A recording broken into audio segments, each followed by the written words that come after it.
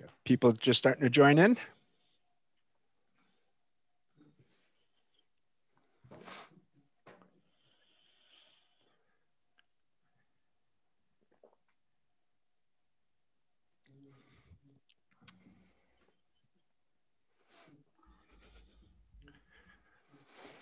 Welcome, everybody. We're just waiting for the rest of our registrants to join in, and we'll get started today.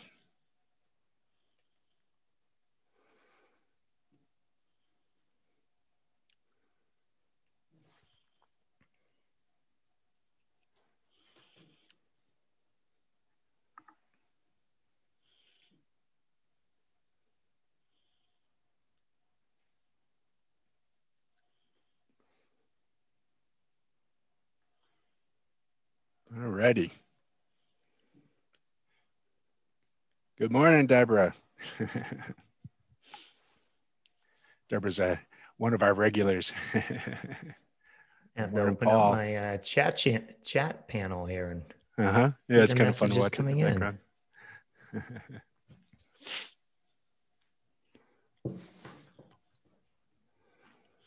All righty. Well, good morning, everyone, and welcome to Great Data Minds Author Series. And our special guest today, I'm so excited to be visiting with him, is Chris Laping, author of People Before Things, which is what we're going to chat about today. A little bit of housekeeping. As we go along, we really do encourage interaction. So if you have any observations that you would like to share with the other members, audience attendees, and or if you have a question or observation for Chris or myself, please use the chat window, and we'll be monitoring that, and we'll take pauses every once in a while to answer those great questions that you bring in. Also, please take a look at our events page. We have several other upcoming events that are going to be pretty exciting, including our fire hose session to the path to modern analytics. And then we got another path to modern analytics coming out, data ops, standing up a data ops discipline, lots of good stuff coming. So please check out our events page. So welcome, Chris. How are you? I am doing fine, sir. Thanks for having me, Mike. Oh, thank you. I'm so honored that you were able to join us today.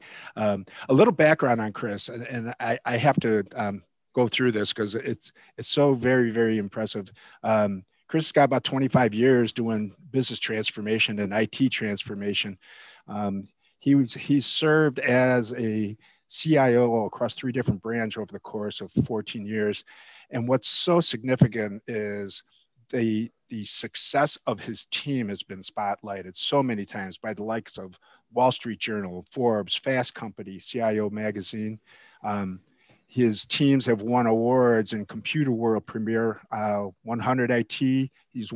They have won 3 InfoWorld 100 awards. They've been in InfoWeek Social Biz as tech leader.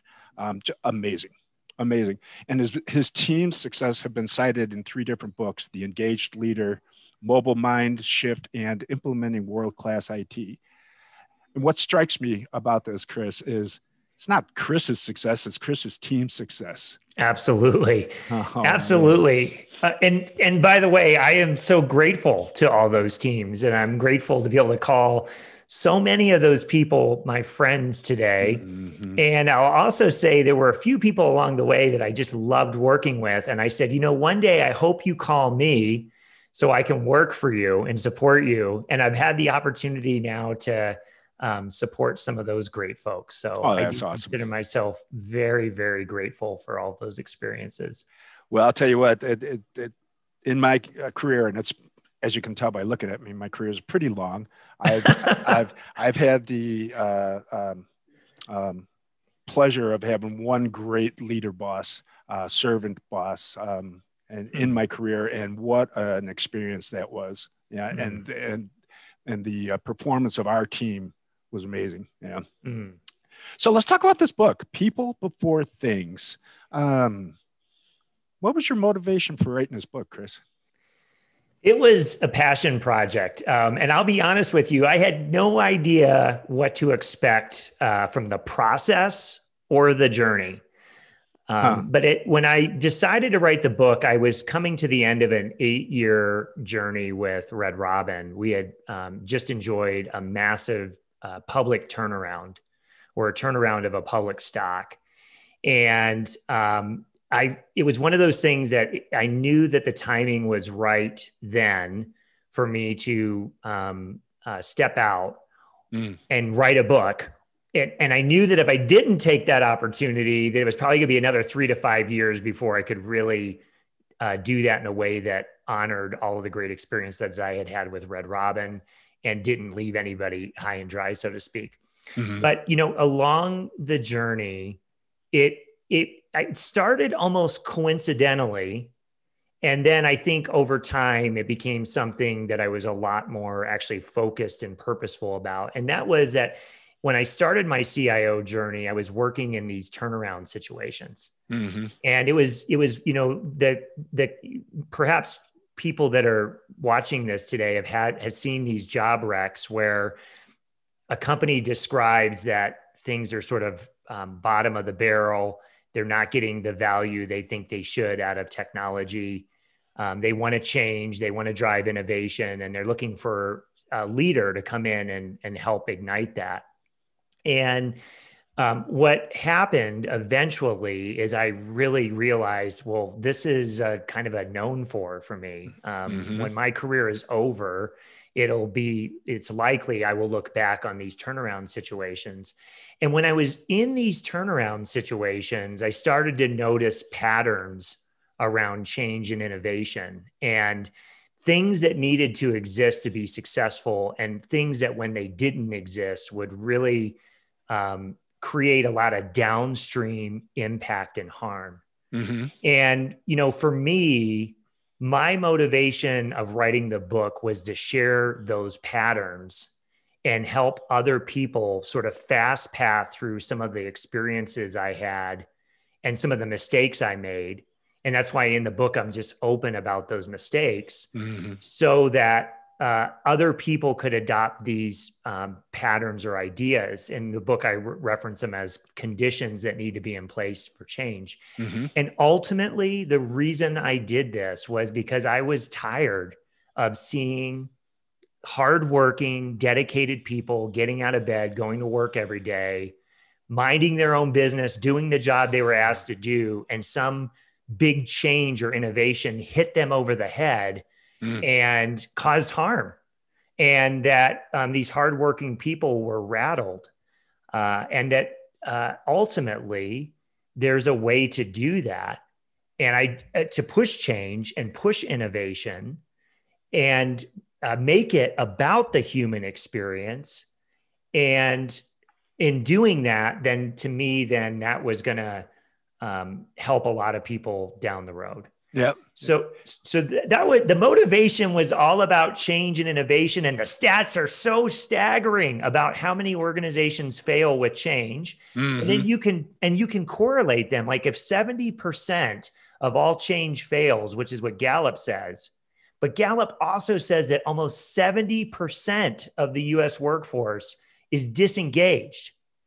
You got to believe there's an interrelationship between that. Right. And so anyway, that's how the journey started for me. That's how it started. So speaking of patterns, as I was devouring the book, and I did do it in record time, especially for me, because I'm such a slow reader, but I blazed through your book.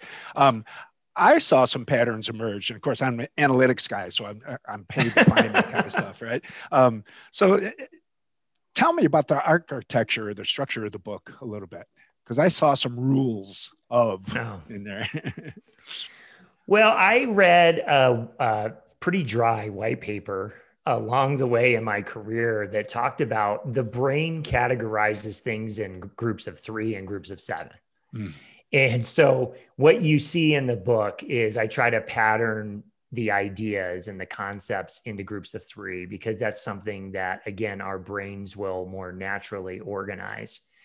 And by the way, those things all have interrelationships with each other. So if you can get just one of the 3 ideas, you can almost then force yourself to remember the other 2. Mm-hmm. So part of this was, listen, books that are written about IT and for IT are generally written by academics or consultants that have never walked a mile in our shoes. Mm. And you get these big, thick books with all of this deep data and these long lists, and none of it really mind maps. And so I wanted a book that was fun, that I made sure that there was humor in the book. I wanted a book that you could sit down and read end to end in 1 to 2 sittings. And the only thing I really wanted from the book was to invoke reaction and to help ignite people wanting to do something about what they were reading. And if I didn't organize things in 3s and 7s, then they wouldn't really be able to know exactly what they were igniting or activating on. So what are the, give the folks a feel for the three main parts of the book. Yeah. Well, actually, what I'll do is I'll just step back and I'll say the book basically explores that there are 7 things that can either accelerate change or block them. And the one-liner I use for this is, these are the 7 reasons people push back. And in IT, it feels like people are pushing back on us and we take it personally. But these 7 things would cause people to push back if the change was being driven by the CEO or IT. So those are 7 conditions that I explore in the book. Now, what I do is I break the book up into 3 parts. Okay. The first part is just setting the stage on these 7 conditions and setting the stage that we have to be purposeful about what we're doing. I tell a story in the book about somebody who declared in a meeting I was in one day, failure is not an option. Like if you just sprinkle that magic pixie dust, everything's going to magically be great. And it's not. And it turns out failure is an option. So in the first part of the book, I just want to set up what failure can look like and how it hurts people and how it can be humiliating and embarrassing and how it can really create devastating downward declines of businesses. Then I jump into the 7 conditions. And part 2 of the book is looking at the 3 conditions that I believe map to executive leadership. These are 3 things that if executives don't do it, then there's no way a project team is going to succeed. And then the third part of the book is looking at the 4 other conditions. And these are more project leaders and grassroots influencers working together to push change. My belief is that change has to happen all through an organization. I actually believe where most of the action happens is with grassroots influencers.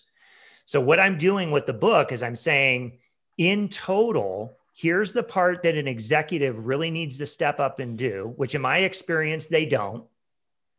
And here are the 4 conditions that the grassroots influencers and project leaders have to steward. So that's the sequence. Yeah. So let's dig into the leadership focused conditions a little bit. Can you kind of help the leaders take note here? Yeah, I mean, if you're an executive leader, the 3 things I think that are most critical that I talk about in the book. The first thing is making sure the whole organization is aligned to why we're doing something. By the nature of business and business school, we talk about the what's a lot. Yeah, we do. Vision and strategy is a what statement. When we express that we're going to do some kind of technology initiative, we express it in terms of, here's what we're going to roll out. Executive leaders need to create powerful filters around the whys. Why are we doing this? Why is this important? Why now? And an executive leader can't get up and say, we're doing this because we want to increase profitability. That's a no duh. When people get out of bed every day, they understand that that's what the business is focused on. So if you tell them a no duh, it goes in one ear and out the other. Yeah. So what I'm asking for executives to be thoughtful about some kind of rally cry that's focused on the why.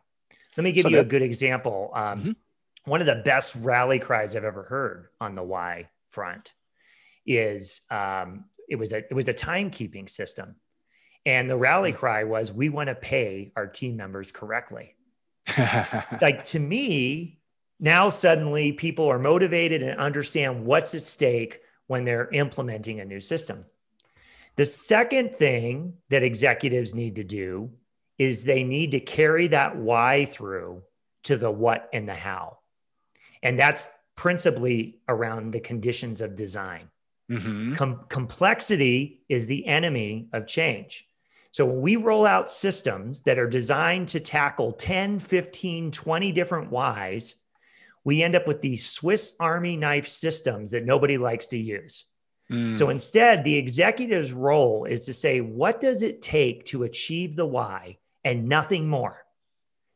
And to be disciplined about this. But this is not what executives do. Usually executives get uninvolved when systems are being selected, when partners are being selected, and the teams are trying to placate a lot of stakeholders who have a lot of different needs. So all of these requirements get piled on, and then they go out and buy a system that's overly complicated and no one likes to use it. And then the executives are like, why are we not getting the bang for our buck?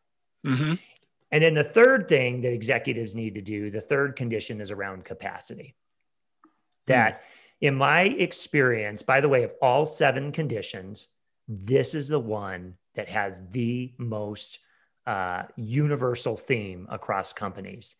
That if it's an important change, and by the way, I've heard so many CEOs go, this is the most important thing we've ever done in the history of the universe. And then you ask that executive, have you cleared the decks so your people can focus on that priority? Have you deprioritized things that that can wait for right now, that aren't as important right now? Can you augment your staff with additional hours? What can you do to make sure the decks are cleared and that people have the time of day to actually adopt this change? Mm-hmm. So if you look at those 3 things, alignment is answering the why, the design is answering what we're going to do and how we're going to get it done, and then the capacity is all about when. When is the right time to land this plane, so to speak, of change in the organization? You know, in the lean agile world, when I look at some of the principles around that, what's resonating here is that why, the alignment, is driving to a purpose that I can get behind and believe in, right? And I think that's probably what is so critical for leaders, to make sure that they're hearing the need of all the stakeholders, right? To your point earlier, it's not just about profitability. When I hear profitability, it's like, okay, great, the executives are going to make more money. Yeah, profitability is not a goal. Yeah. Profitability is an outcome or a measure. And if you've achieved your goal, then you're going to achieve this. And I know I've worked with sales organizations on change, and they don't like this part. They don't like no, I want to be able to say that increasing sales is the goal. It's like, no, that's not the goal. How are you going to achieve increasing sales? When we get on the same page about that, sales are naturally going to grow from that. It's an outcome. But the data is very clear, Mike, that people are not profit-driven, that we are largely purpose-driven animals. And as a result of that, I think it's important to connect people to that purpose. Yep. And by the way, when you go out and you trumpet the why, that doesn't cost you anything. That doesn't cost you any amount of money to actually properly give people the context on why you're doing something. And if you think about toddlers and the very first words that come out of their mouth as little kids, they ask, why? Why, Daddy? Why do I have to do this? Because I said natural. So. That's right. It's natural. So to me, it's like 1 or 2 sentences appended to a conversation. What's harder is actually constructing the why in a way that creates clarity. I think about the Blaise Pascal quote. I'll probably screw this up, but it's something like, I'm sorry for the long letter. If I had more time, it would have been shorter. And that's really the only thing you have to invest when it comes to this why, is just a little more time on what's a clarifying statement. So in the design stage, Chris, I was picking up a little hint of customer centricity, like trying to get to the needs of the end stakeholder. Um, are there, uh, you know, of course, I have to ask this question. Are there like three elements of a good design? Well, I mean, I think first and foremost, there has to be some relationship to this why statement. And that is your filter. Whenever you're making decisions about features and functions and requirements, there has to be a direct mapping to that why statement. And ultimately, if somebody's asking for something to be in the system that doesn't map to the why, then we in IT, we can't be subservient to that. We can't just say, and this is the problem when we call our stakeholders the business and we act like we're not the business, we act like we don't get a voice. But if someone is asking you for something that doesn't map to the why, well, then what I would say to you is that's not a requirement. That's absolutely a preference. So I think that's an important element to it. If you think about what people like, mobile apps, as an example, have really taken off. And it's because they're single purpose devices. Single purpose technology. If you think about YouTube, you're just watching videos on YouTube, but it doesn't do anything else other than that. If you get your calendar out, you're just working on your calendar. People like single purpose devices. That's what we have in our house. We have a toaster and a toast bread. And if we want to make coffee, we don't make it in the toaster. We go over to the coffee maker. So there's this direct sort of correlation and relationship between the why statement that's really important. Yeah. And then I would say, in my mind, good design is also setting the stage for the future. It's saying, hey, these things that we're asking for can add value, but not now. Right now, we're serving a single why, and the next version that we roll out will serve a new why, and this backlog starts to build, and we have to get out and share that backlog with people. Because if there's one thing I've gotten punched in the throat for in my career, it's this discipline around a backlog and saying, no, we're not going to release this now. If I just give you what's at stake from the business, though, most business cases I've ever looked at for an IT system, the money is in lines 1 and 2. But we just feel like we need to laundry list things out. So we put 10 different benefits, and 1 and 2 have 90% of the benefits, and items 3 to 10 are the other 10%. And we hold up getting the 90% benefits because it's number 7 on our list, which is like 1% of the benefits, is really hard and complicated to roll out. So over time, what I've done is I've drawn the line. I've mapped those top 1 or 2 line items to the why statement. And I say, that's my filter. Nothing more is going into the system right now, but here's the backlog for the future. And that backlog, are you suggesting people be deliberate on loading the backlog? So is there kind of an incubation discipline? Yeah, I think so. And I think it ties to another condition we talk about later, which is stakeholder engagement, which is all about how do you listen to your stakeholders and get feedback, but most importantly, how do you take demonstrable action? So what I like to do is, after I have release 1 of something go out, I give it about 30 days to burn in. And then I go back to those stakeholders and I say, hey, after using the system for 30 days, what's the number 1 thing you would improve? And what I do is I compare that one thing to some of the other preferences I heard about that I was keeping on my backlog. There generally is a relationship there. Someone asks for something. They say, well, the one thing that would improve this is this. And when they say what this is, it maps to the thing that they're burning mad that you didn't release in version 1. So now when you get to version 2, imagine the power if your why statement to your audience is, hey, after going live for 30 days, we asked all of you, what's the number 1 thing you would improve in the system? You said X, and therefore we're rolling out X in this release. Yep. There you go. You're getting the voice of the customer as a deliberate feedback loop. Yep. Totally. Yeah. I'm also picking up on minimal viable product kind of concept. Guys, let's get value and let's get as quickly as possible.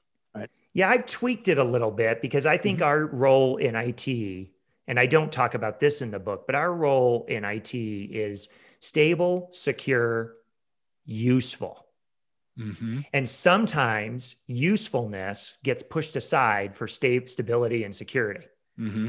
So I have changed the language a little bit. Instead of minimal viable product, it's minimal lovable product. Lovable. Lovable. So what is the bare minimum that makes this actually useful? Because sometimes if you go live with an MVP, you actually break the cycle of momentum you were building, because people log in and they look at it and they go, oh, that's it?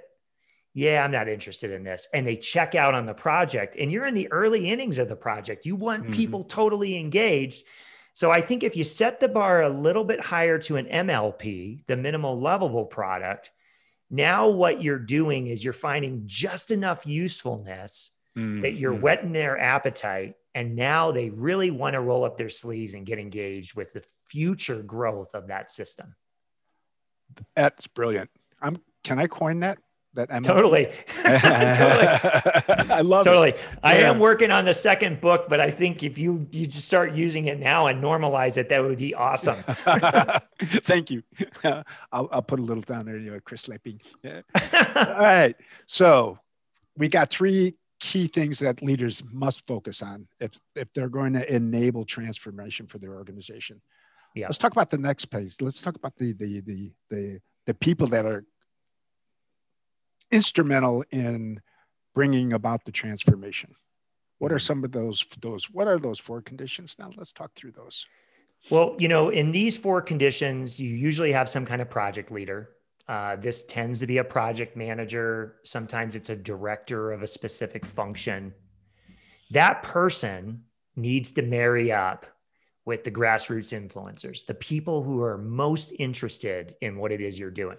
We want to leverage the change agents, kind of. Sorry, David. Yeah, I would say you could use them as change agents, but okay. I would just think of them as influencers, right? That when you're sitting in a town hall meeting and we're all sitting around, and the CEO says something that we think is a little outlandish, we look over to the influencer to see how she's reacting to it. What's and the if body she language? looks calm, she looks calm, then we're calm.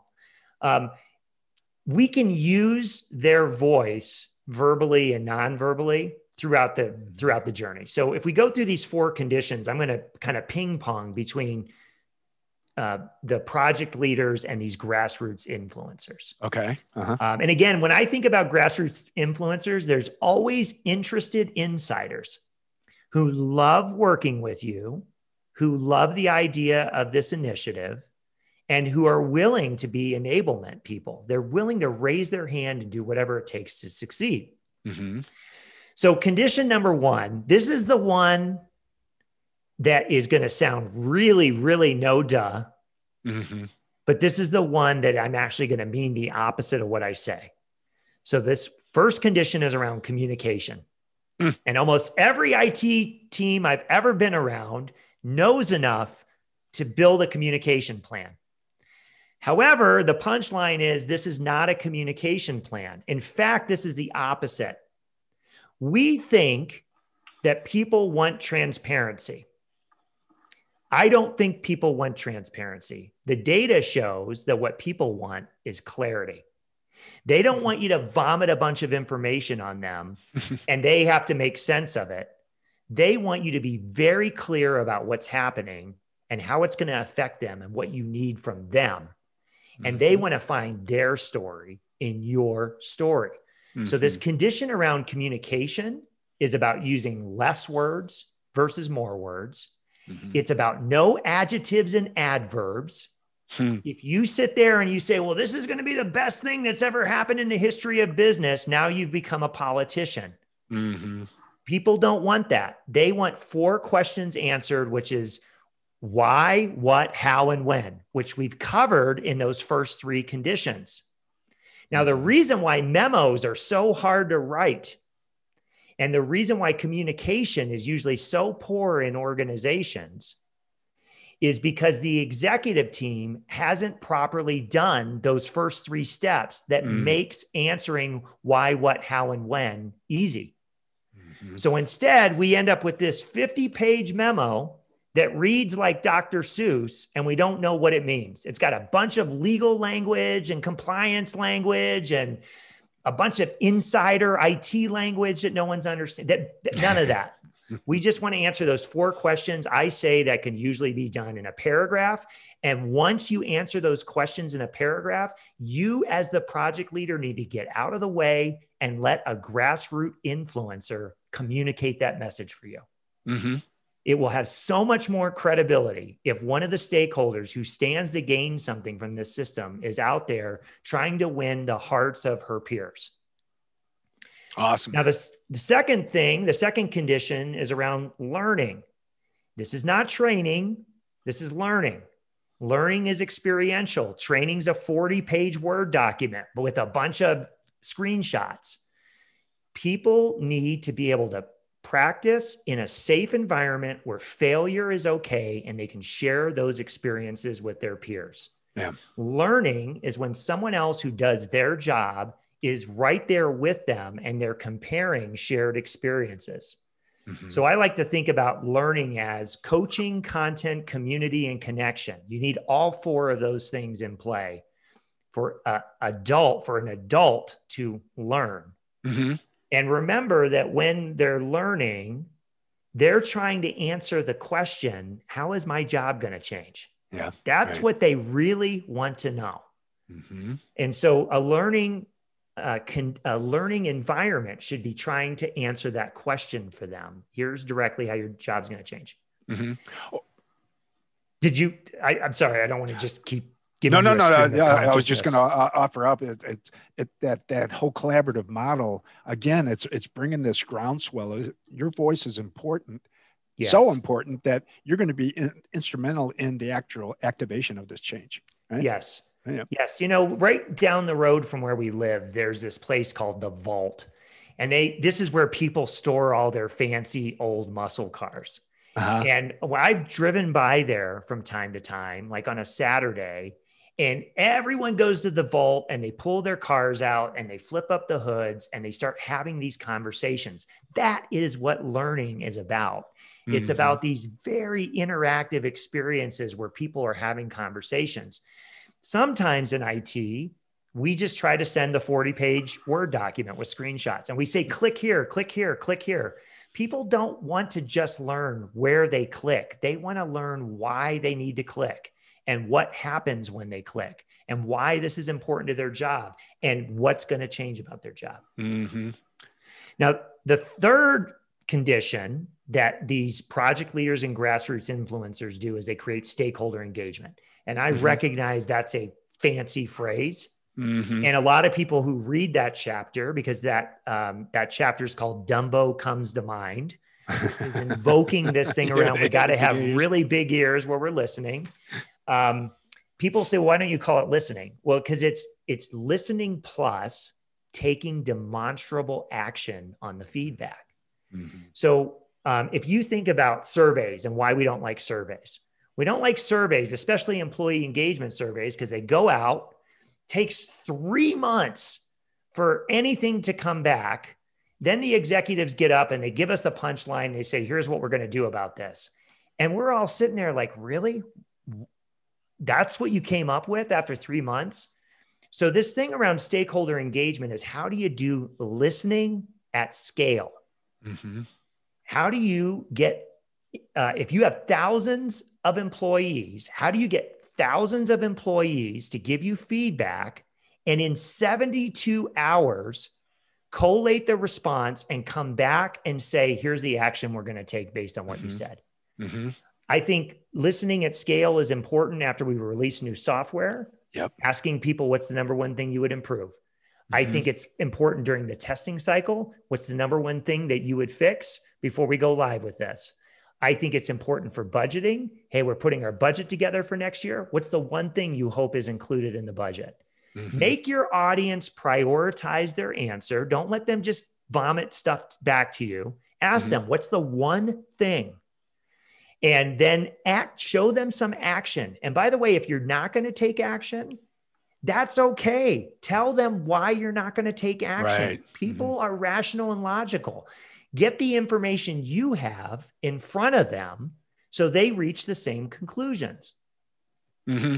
Yeah. And they understand the rationale. Yeah. Right. And then the last element is support. And this one sounds like a no duh too. But what happens often is we roll out a change. We immediately kick it over to production support or the help desk. Something doesn't work the way we say it'll work. Mm-hmm. Stakeholders call the help desk. And you know what the help desk says? I didn't even know about this change either. I haven't even seen this system. That does not imbue confidence. Right. The other thing that I talk about in the book related to support is when you're building your implementation plan, your business case to implement, you have to put the long-term costs in there to continue enhancing and supporting the system. Oftentimes, we only think about the one-time implementation and we account for all those costs, and then we have no support plan for making it better. And so end users, stakeholders use systems that for 7 years haven't been improved other than security patching. So what we have to do is build a plan for long-term support. And I tell a story in the book about being a CIO and waking up one day and recognizing I had put 55 new systems into production and had not increased my headcount on the help desk, not even one person. That is unbelievably stupid for me to have done that. And I think about how people think that IT should have a lifetime warranty. I should turn it on, I should pay for it this one time, and it should magically get enhanced over time. When does that happen in life? When have you bought a toothbrush that lasted for life? When have you bought a pair of jeans that last for life? When have you purchased a house that you didn't ever have to put maintenance into? Right. And so, yes, when you put your business case together and you put those long-term costs in there, yes, it's going to erode your business case. It's not going to look as sexy, but that's the truth. That's the truth of what's going to happen. And if you don't do that kind of laying the foundation of truth with executives now, then IT is going to be in heroic mode for the next 10 years trying to support the 55 systems that went into production. So are you telling me that transformation is not an event, that it's a journey? Right? Yeah. Yes, sir. Yes. No kidding. And how often we don't do exactly what you just said, including that would, getting that continuous feedback, which helps us formulate the next set of whys that we might have to knock down. Yeah, I think you're right on, Mike. I mean, I think about the transformation that's most sustainable is this mindset that we want to get 1% better every day. And, when an organization or an individual commits themselves to getting 1% better every day, just 1%, at the end of a year, doing that every day with compounding benefits, you're going to be 38 times better than when you started. And so when organizations want this to be a big bang event, they want this to be the revolution versus the evolution. What I would say is it's possible to start it with a big bang, but you've got to make sure that all these 7 conditions are in play in a very healthy way, or you are absolutely going to mow people over. And then these hardworking people that I referenced earlier downstream are going to hate their jobs. They're going to hate where the company is, the direction of the company. Turnover is going to start to rise, and people are not going to give any discretionary effort. They're not going to go over and above the expectation on anything if we go in there and we don't grease the skids on change before it happens. Right. Well, and tying it all the way back to that underlying human motivation, right? We got a couple comments coming in from folks saying, with them, the what's in it for me message came across. In the learning part I'm picking up on that there's a need for investment in learning for the organization. Not only learning how to change, learning the effective ways to promote transformation and change, but even other kinds of skills, continuous education, continuous learning. If we look at who are the two categories of people that are most heralded in society, the first category of people are our military heroes and all of the sacrifices they make. The second category are elite athletes. Those two buckets of people get a lot of attention and adoration. If you look at military heroes and elite athletes, they are committed to training and learning every single day. My father was a Navy commander, and he has explained over the years that they had missions that they didn't know if they were a training mission or not. And so you had to activate in the moment as if this was really going on. That's the kind of mentality. If you go up to an elite athlete and you ask him or her, hey, are you interested in getting 1% better at what you do? Any elite athlete in the world will sign up for that because they recognize that 1% improvement might actually be the difference between silver and gold. And so what I ask IT leaders or IT professionals, why wouldn't you view your own personal growth and development that way?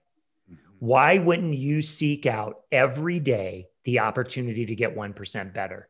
And I would ask any CEO why he or she is not focused on making their organization 1% better every day. That comes from learning and learning experiences.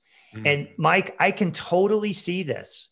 When I'm working with clients, the difference, and I'm sure you've seen this too, the difference between organizations that are committed to lifelong learning and intellectual curiosity and asking really important questions about what's happening in the business, what's happening in the market, what's happening with feet on the street and the way people feel in the organization.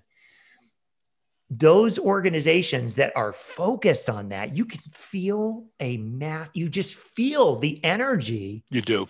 When you walk into and work with those teams. There's a team that I have connected with in the last couple of weeks where they've let me sit in. It's a leadership team meeting. And I'm just observing how well do they work together. Oh my goodness. The energy of what winning feels like and an organization that's committed to getting 1% better every day.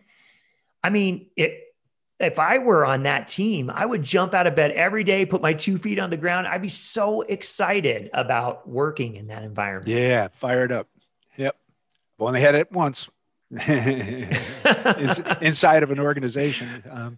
I've seen a lot of pockets within my clients' organizations, though, where they've got these teams that are just like, oh my gosh, these guys are sharp and they're on and they're connected and it's almost like one being, one collective being.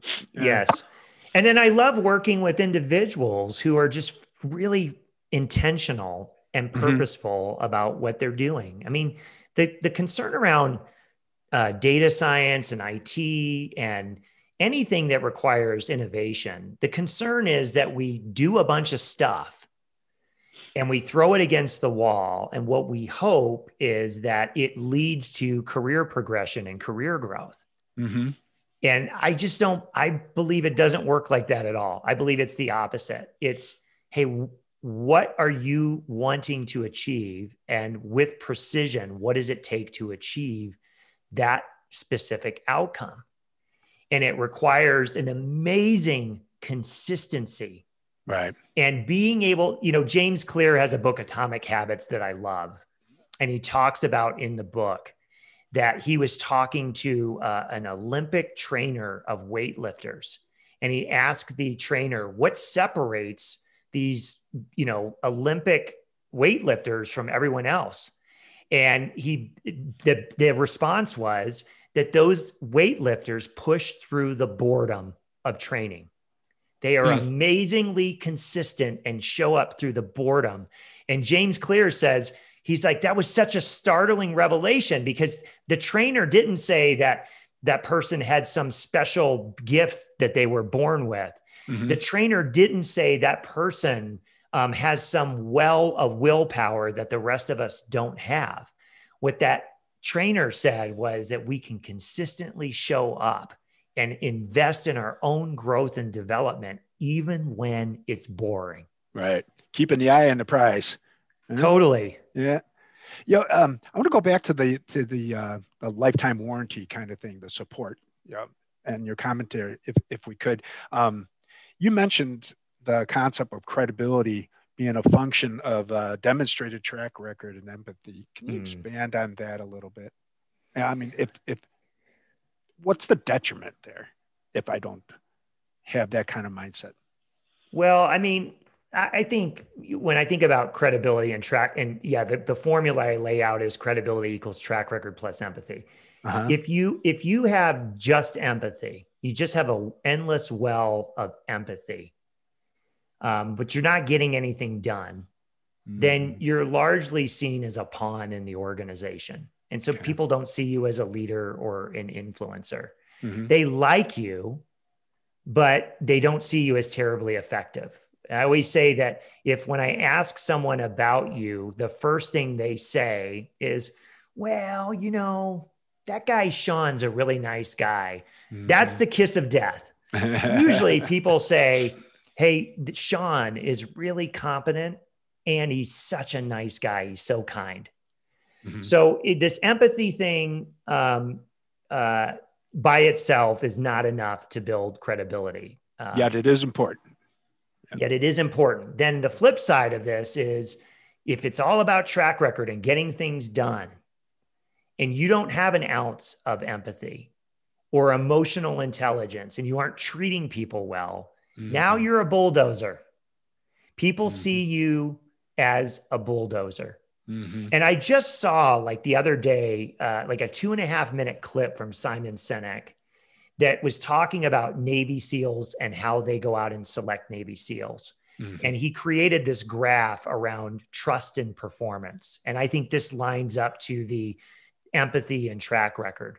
Yeah. And basically, the way the Navy SEALs think about it is that performance means I can trust my peer with my life. Mm. And that's what performance is. And trust is I can trust my peer with my wife. And that's just the way they lay it out, life and wife. And what he points out, what Simon Sinek points out in this video, is if you walk in a room and you say, who's the asshole? Everyone in the room points to someone who is off the charts on performance, right? And has zero trust. So it's really those two things have to come together beautifully in terms of the work we do. And we have to be deliberate in our consciousness around both those dimensions. Right? Well, and it's hard. I mean, listen, if you take a Myers-Briggs personality assessment, there are 16 different personalities. Mm-hmm. There are a few of those personality assessments where it is just not ingrained in you to be good with people. And by the way, at this age, 98% of your personality is baked. So you can try to overcome that all the time, and you're not going to show a lot of a return on that. However, emotional intelligence, you can do something about. Mm-hmm. And with emotional intelligence, it's self-awareness. It's, okay, I know I have this weakness and I know this shows up. So what tool am I going to use to offset that? Mm-hmm. And then that tool becomes self-management and how I actually manage those emotions. But if we think we're going to do that toolless, without a tool, we're crazy. And this is why, again, learning and continuous development on your skills is so important. Now, if I give you an example, my 16 personality profile is ENFP, which is basically the equivalent of squirrel. And in my personality profile, there are benefits like I'm creative and I'm curious and that I can articulate my ideas. The weakness is I'm impulsive. Mm-hmm. So if I use emotional intelligence, what I recognize is I'm impulsive. That's inherent to who I am. That's the bad that comes with the good stuff. Mm-hmm. What tool am I going to use to control the impulsiveness? And so I have the 24-hour rule. That's the tool I use. I institute a 24-hour rule on any key decision I need to make. Because Mike, I have literally walked into a home to look at it, to decide if I was going to buy it, and have made an offer on that home before I've left the house. Right. So I have to say, 24-hour rule. Yep. So this is the kind of stuff that we have to do in the organizations we serve so that we can be self-aware and self-manage ourselves through those situations, mm-hmm. so that we can build trust with people and that we can come across with a little bit of empathy in our blood. So Chris, I definitely highly encourage people to read your book. It is so enlightening. That's a call to action. Do you have another call to action that you would put out for the folks here? Well, I would just say if any of this resonates for you, if you're interested in clicking down, my new project is around mastermind courses. And these mastermind courses allow us to jump in and work on these things in detail. Mm-hmm. Now, as a former CIO, the thing that was always tough when I was focused on my own career development, it was tough for me to get out of the office for a week or two at a time. And it was tough because sometimes the price tag was so high that I had to go get somebody's approval for it. So these mastermind courses are designed to do them 15 minutes a day. And it's facilitated through Slack and through Zoom. It's daily interaction with me. It's a 4-week course. So we do a daily challenge every day for 5 days a week. But then we have 1 hour Zoom every week to talk through these concepts. And of course, as people are interacting with each other in the Slack group, I'm responding, but they're responding. So when you go back to the learning condition I talked about earlier, coaching, content, community, and connection, those are the elements that are in the mastermind course. And is it targeted just for leaders, or should we get those grassroots influencers and project managers in there as well? That's a great question. I think this content is perfect for grassroots influencers. And I also think it's perfect for leaders because our task, our job at hand is really the same thing. Whether you're a leader or you're a grassroots influencer, we're all trying to influence and build buy-in. And so that's what we really click down on. And my thought process, and this is just like the process with the book, was I was tired of reading books from people who hadn't walked a mile in my shoes. Mm-hmm. And it's kind of the same thing with learning. I like to learn with someone who's walked a mile in my shoes and will help me in my journey really apply and learn these concepts. And so that's what we do with the mastermind course. And that mastermind course is called Leveling Up Your IT Skills and your IT Leadership and Influence Skills. Yeah, awesome. And folks on the call, if you go out to our continuous education page, you'll see a link to that write-up with Chris. And as Julie put in the chat line, we'll follow up with a link to everybody showing you where the course is and how to get signed up for it. Chris Laping, amazing. Every time I have my chat with you, it's just an amazing journey. I always feel like, Mike, I just ramble and ramble and ramble. So I'm sorry if I had this like stream of consciousness just flowing out of me, but clearly I love this stuff. You're an amazing man. You've already influenced my life. You. And I've only known you a short period of time. Thank you so much, sir. And thank you, everybody. Oh, wait, we got a question. How about a little guitar? Yeah, I don't think it'll come across very good on the microphone. I mean, that... Should I bring out my bass? Yeah.